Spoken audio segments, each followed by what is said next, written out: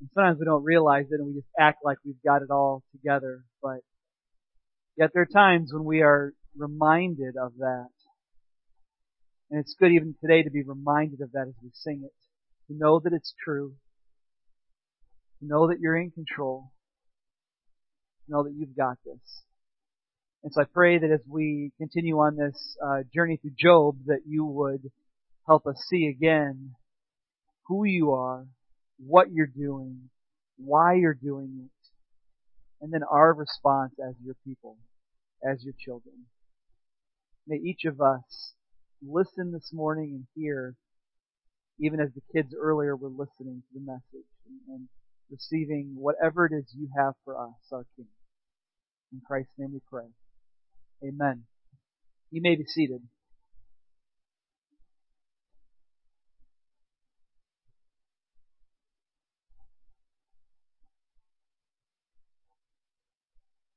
I think everybody likes to imagine what's going on behind the curtain. You want to see what's going on in the control room, in the corridors of power. You go into the White House and get a tour and you're thinking about all the huge decisions that have been made there. I got to tour one time the USS Midway in San Diego, and you're like thinking about this incredible aircraft carrier, and you're walking through the rooms and seeing where people stayed and slept and seeing where decisions were made and things were happening. And you just kind of get this overwhelmed feeling like things happened here. Decisions were made here. This was important. And I think we all have that, especially when we suffer. We wish we could just pull the curtain back and see what's going on. Who's making the decisions here? Who's doing this? And to know it's not some raving madman like the Wizard of Oz turning a crank with fire coming out and screaming into a microphone. We want to know that there's sanity going on behind the curtain, that there's a reason for all this. I remember a young family that just had a baby, and the baby was born with spina bifida, so that's a spinal cord issue with the development of the baby's spinal cord. The baby was in a hospital in the Milwaukee area and eventually died. And I went to the funeral, and those have got to be some of the saddest funerals you will ever go to. I'd be fine if I never went to another one because they never happened again, but I know that they will. And I remember that family speaking after the funeral and talking about being in the hospital and being able to share the gospel with another family that was also suffering with one of their kids. And they said it was so good to be able to speak about Christ to this family and have them hear it and receive it. And I don't recall the details of whether the family got converted right then or not. I don't know that, so I'm not going to say it. But I know that this family with this child that perished said, it was just good to know that God, there's a reason that our child died, that we could share the gospel with this family and that they could receive that and consider it. And I know God had that during that time. We just want to be able to pull the curtain back and say, I see the reason. I know what's going on. I've seen into the control room. I've seen the conversations that happened. I know why this has happened to me. And we get to do that in Job chapter 1. We get to pull the curtain back and look into heaven. Would you turn there to Job chapter 1?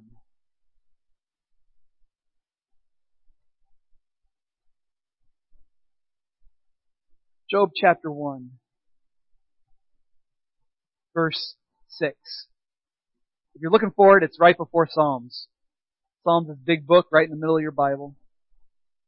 Now there was a day when the sons of God came to present themselves before the Lord, and Satan also came among them. And the Lord said to Satan, "From where have you come?" And Satan answered the Lord and said, "From going to and fro on the earth, and walking up and down on it." And the Lord said to Satan, "Have you considered my servant Job, that there is none like him on the earth, a blameless and upright man who fears God and turns away from evil?" And then Satan answered the Lord and said, "Does Job fear God for no reason? Have you not put a hedge around him and his house and all he has on every side? You have blessed the work of his hands, and his possessions have increased in the land. But stretch out your hand and touch all he has, and he will curse you to your face." And the Lord said to Satan, "Behold, all he has is in your hand. Only against him do not stretch out your hand. Well, Satan went out from the presence of the Lord. Now there was a day when his sons and daughters were eating and drinking wine in their oldest brother's house, and there came a messenger to Job and said, the oxen were plowing, and the donkeys feeding beside them, and the Sabaeans fell upon them, and took them, and struck down the servants with the edge of the sword, and I alone have escaped to tell you. While he was yet speaking, another came and said, the fire from God fell from heaven and burned up the sheep and the servants and consumed them, and I alone have escaped to tell you. While he was still yet speaking, there came another and said, the Chaldeans have formed 3 groups and made a raid on the camels and took them and struck down the servants with the edge of the sword, and I alone have escaped to tell you. While he was yet speaking, there came another and said, your sons and daughters were eating and drinking wine in the oldest brother's house. And behold, a great wind came across the wilderness and struck the 4 corners of the house. And it fell upon the young people, and they are dead. And I alone have escaped to tell you. Then Job rose and tore his robe and shaved his head and fell on the ground and worshipped. And he said, naked I came from my mother's womb, and naked I shall return. The Lord gave, and the Lord has taken away. Blessed be the name of the Lord. And in all this, Job did not sin or charge God with wrong. Again, there was a day when the sons of God came to present themselves before the Lord, and Satan also came among them to present himself before the Lord. And the Lord said to him, from where have you come? And Satan answered the Lord and said, from going to and fro on the earth and walking up and down on it. And the Lord said to Satan, have you considered my servant Job, that there is none like him on the earth, a blameless and upright man who fears God and turns away from evil? He still holds fast his integrity, although you incited me against him to destroy him without reason? Then Satan answered the Lord, skin for skin, all that a man has he will give for his life. But stretch out your hand and touch his bone and his flesh, and he will curse you to your face. And the Lord said to Satan, behold, he's in your hand, only spare his life. Satan went out from the presence of the Lord and struck Job with loathsome sores from the sole of his foot to the crown of his head. And he took a piece of broken pottery with which to scrape himself while he sat in the ashes. And then his wife said to him, do you still hold fast your integrity, curse God, and die? And he said to her, you speak as one of the foolish women would speak. Shall we receive good from God, and shall we not receive evil? In all this, Job did not sin with his lips. I just want to know, what's the reason? Why is this happening to me? Can God just tell me? And in this case, the curtain is pulled back, and God says, take a look. This is what happened to Job. This is the behind the scenes. These are the conversations that happen in the corridors of power. This is what goes on in the throne room of God. We know there are creatures there with wings all over them and eyes all over them. And there's an assembly going on, and there's elders in heaven throwing down their crowns. But it's all quiet when all the sons of God are gathered, and it appears to be some sort of angelic meeting. It's a work meeting. Let's get together and find out, and let's talk to people and see what's going on. And Satan's among them, and he steps out. Now, it's difficult, and scholars have a hard time with who this person is that steps out. The issue being that he's called the Satan. And it's the definite article that makes it difficult. Why isn't he just called by a name, Satan? So is it Lucifer?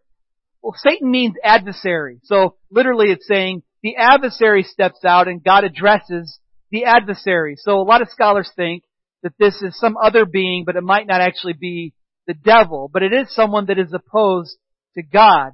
I'm going to call him Satan, and whether it is or whether it's some other demonic being, I don't know, but the definite article seems to be the issue. I know, grammar causes problems. That's how it really is. But in any case, this grammatical issue can be resolved by saying, I think, that this being is an adversary of God's people. That's number one. This being is an adversary, we can put that up on, yeah, we got it there, who has this destructive power. And so we have to consider that when we suffer, there may be this destructive being behind it. Satan is called the prince of the power of the air. He's called a roaring lion seeking to devour. He's called the god of this age. And in all those descriptive terms, you get the picture that Christians have a target painted on them and they have an enemy. There is an enemy to the people of God that wants to see them fail. Jesus said this to Peter, Peter, Satan asked to sift you like wheat, but I prayed for you. So Satan and his minions, the demons, there's a target painted on all of us. God's people, they want to see you fail. They want to destroy you. They want to destroy people in general. I think it's no accident that when we look and we see demon-possessed people in the New Testament, they're always trying to destroy their own flesh. You know, they're cutting themselves, they're throwing themselves in the fire, that they're just all of this destruction of the body. It's like a horror movie, you know, but it's like real life. It's like real life. Because I think the idea is people are made in the image of God, and demons can't hurt God, but they can certainly hurt the image of God. And that's you. And how much more you that are being transformed in the image of Christ. Again, the target's here. If you don't want the target, then don't be a believer, you know, and don't do this. But this is who we are. This is spiritual warfare. And we have an enemy of our soul. We have an adversary that accuses us.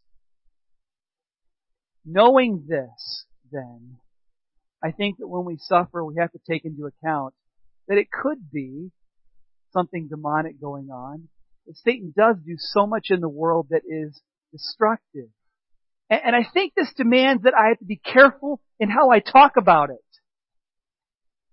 Because, I don't know about you, but natural disasters happen, and then some Christian gets on TV and says, this is God, you know, cursing this place. He sent this hurricane, he sent this earthquake, and he's, you know, and it's like, how do you know? How do you know what happened? Did God tell you that? I think we just have to be careful because Satan is a destroyer. He's an accuser. He's an adversary. He likes destroying the flesh. He likes destroying people. This is what demons do. We have an enemy. Let's call it out. Now, the good news here is that Satan is on a leash. I'm going to get to that a little bit more later, but Satan can't do anything that he's not allowed to do. That he's not the roaring lion that can just take anybody out. He's a lion on a leash. And that is very different from the Lion of Judah that has no leash. Okay? And that's who you worship. Your God is not on the leash. And you got to remember that. Satan can do a lot, but he can't do more than what God allows him to do. And I've said it before and I'll say it again. It's got to be a frustrating existence to be a lion on a leash. Martin Luther said, even the devil is God's devil. And that's true. And so we need not fear him as we fear the Lord, who has control over all this. It's good to start there, but let me say this. I'll get to my next point. The next thing I want to point out to you when we look behind the curtain. I don't know what Satan's doing in heaven, by the way. I think I should admit that. I don't know how that works. You know, all the angelic beings are there, and Lucifer's one of them, or this other being is one of them. I don't know how that works. I also don't know how it works that God brings up Job to Satan. You know, have you considered my servant Job? As a matter of fact, you know, it's kind of like, you know, I hope God doesn't bring up my name. You know, it's kind of like, right? Did you consider Niall, that guy? Oh yeah, I thought about him. I don't want to be talked about. You know, keep me out of the conversations. But that's not in our control, right? Like that's not how it goes. So I can't tell you, like, I can't explain how this works that God brings up Job, but I do know this. God already knows that Job will pass the test. This is not some mystery to God, like how this is all going to play out and what Satan is going to say and what God's going to allow. Like he knows the end from the beginning, and so you can trust that even as he brings up Job's name. He knows his character. This is not like a God saying, well, I guess we'll have a test and I'll find out. It's not that. The last thing I'll say about Satan, and then we'll move past him, is think about this. I'm mentioning him this morning because he's in the text. But the rest of Job does not deal with him. I want you to think about that. Like he enters the scene in heaven and there's a conversation and he is impudent in the way he deals with God. I'll point that out later too. But once he exits the scene and does the boils on Job and all these bad things that happen, he's done. He's done. Like he's just not around for the rest of Job. And I think that's so appropriate that even though Satan has done this, God deals with Job by the end of Job one-on-one, right? Job's issue is not with Satan. His issue is in his relationship to God. Because I have no relationship to Satan and neither should you. He's the enemy. That's who he is. We resist him. We fight him. We pray against him. We use the spiritual warfare, our armor. But I don't have a relationship with Satan. I have a relationship with God and I deal with him. He deals with me. And so when Satan exits, he's out for the rest of Job as he should be. Pointing that out. So, even as we think about what Satan is doing, I don't want to overly talk about him. I don't want to talk about him too much. I don't want to give him too much credit. Exit Satan. That's it. Something to chew on at least. But to know that he's there and know that he is opposing God's people, which is us, is good to look at. The second thing I want to point out as we pull the curtain back is that we are given the reason Job suffers. We are told a definitive reason Job is suffering, because it goes like this. God says, have you considered my servant Job? And Satan says, well, yeah, by the way, did you know, God, that the only reason Job worships you, the only reason he's such an upright man with great integrity, righteousness, the only reason he fears you is because you give him stuff. You've made him the wealthiest man. Easy to worship a God like that. You know? If some millionaire wanted to befriend me, I'd be their friend. Let's just be honest. So would you.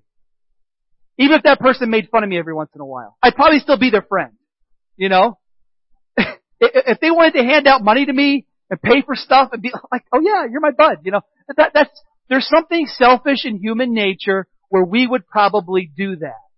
If a celebrity went to church here and they had their vacation home in Three Lakes and you could be friends with them or somebody else that just walked in off the street, you're taking the celebrity. I mean, hopefully you'd resist that, but let's just admit we have something in us that does that. And Satan says, don't you know, God, that all people are like that? And the only reason Job worships you is because you give him good stuff. He's got a big family. He's the wealthiest guy around. Of course he worships you. But if you take everything away from him, he will curse you to your face. Think about what Satan is saying to God. You are not worthy of Job's worship.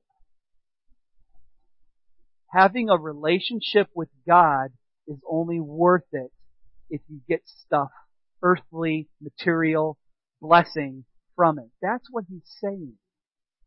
You, God, are not worthy. I hate even saying that out loud. It is such a blasphemous, ugly, impudent statement to say to God. And so I've often read the text like Satan is questioning Job's character, and he is questioning Job's character. I know he's saying that. But I think underneath all of that is something much deeper and uglier, and that is questioning God's character, his worthiness. We often say God is good all the time, and all the time God is good, but do you believe it when the bottom falls out? I have health insurance, and if my health insurance doesn't cover something that I need coverage for, I'm going to drop them and get insurance that will help me. That's the way we are. That's the way I am. If God is not doing what I think He should be doing when I'm going through a hard time, do I drop God? Or do I say, God, just knowing you is the best? Is my treasure in what God gives me, or is God my treasure? That's the question. Is God's blessings the treasure, or is God Himself the treasure? Is heaven awesome because I get to live forever, or is heaven awesome because I get to be with God? And be with my Jesus who died for me. You know, what's the greatest thing? The gold on the streets, or the one who lives there? That's the question we all have to answer, because when the bottom falls out, am I going to hold on to a God that is good and worthy and holy and loved and righteous? Or do I let that God go because He hasn't done what I think He should do? And really I'm just in it for me. And that's the accusation Satan makes about Job, and I think more importantly about God. So what we're saying is, the reason, if we pull all this together, the reason Job is suffering is to demonstrate the worthiness of praising God.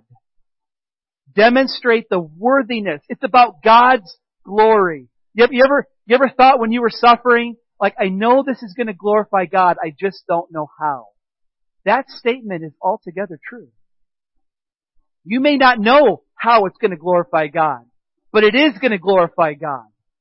And even you praising God while you're going through it demonstrates His goodness. Demonstrates that relationship you have with Him is a treasure. He is the greatest treasure.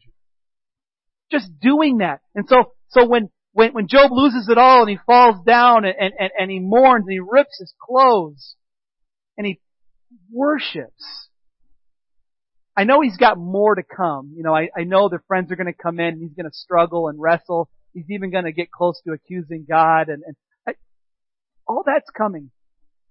But in that moment, on the ground, he is passing the test.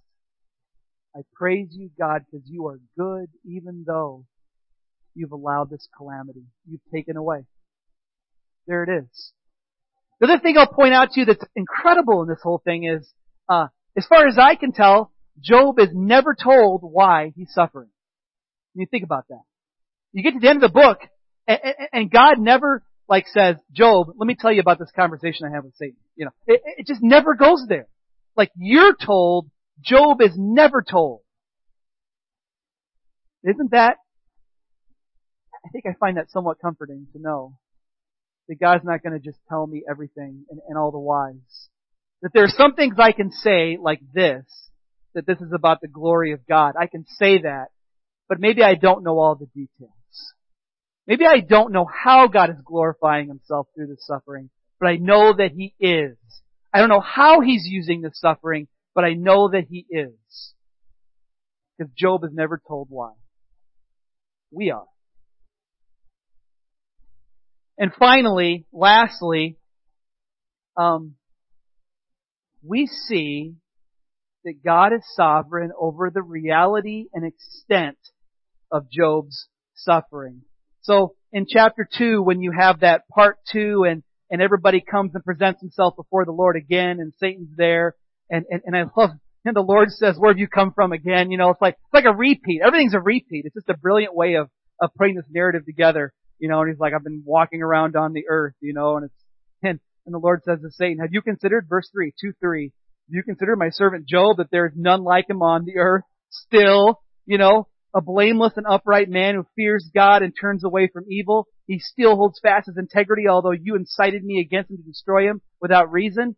And then Satan again, with his ridiculous accusations, he says, skin for skin. And this is why I don't think, we're either dealing with the devil here or we're dealing with the demonic, being. Because this person is answering God in I feel like an almost disrespectful way, skin for skin, which seems to be this proverb that says, let me put it like this, skin for skin. It's hard to get exactly what it means, but it's kind of like, if you take everything else away from me, but I still have my life, at least I have my life. But you start taking my life away from me, my own health, I think I'm going to die. That's different. And I don't know, we don't know how Job was afflicted. I think next week I'm going to talk about his different afflictions, like what happened to his body. But, we know all of his kids died. His wealth is gone.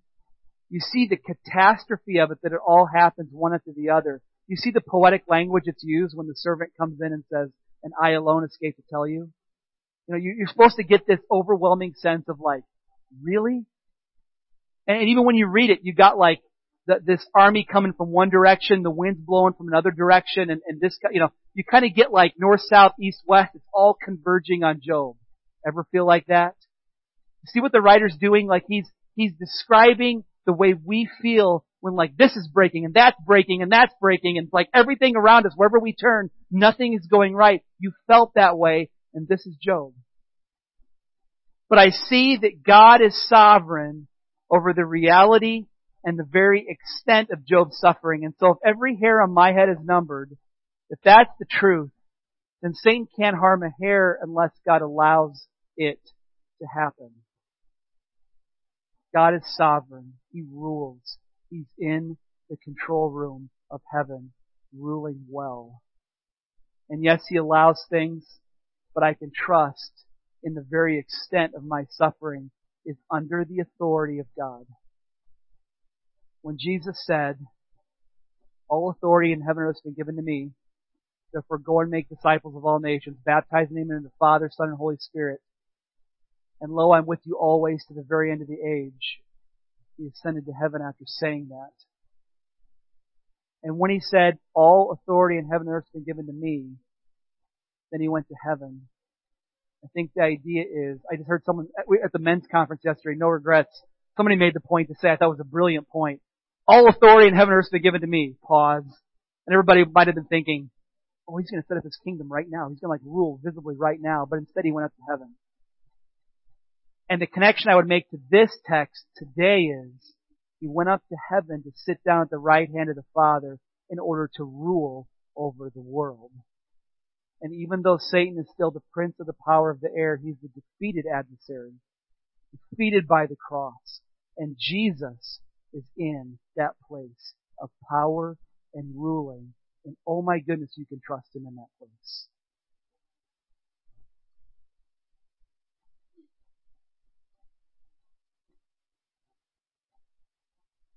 Closing the curtain, what do I see? In closing the curtain, I see a man on his face, ripped clothes, worshiping. He's lost it all. His wife is even against him. And he worships. Worship team, would you come up? Let's pray. Father, we want to worship. We want to praise You. And whether we're going through the trial or whether life seems very smooth and you have leveled the mountains so that we could walk on level ground. No matter when good times are bad, I pray that we could respond in praise to who You are. Father, I thank You that we don't have to talk to the devil about this and relate to him and ask him why. I'm thankful that he can just exit after he's done his destructive work, and we get to deal with the God, the Lion of Judah, that really does reign, that is unleashed. I praise You for that reality. You are a good God. Oh, that You are a great God. May we praise You accordingly, even now. In Christ's name, amen.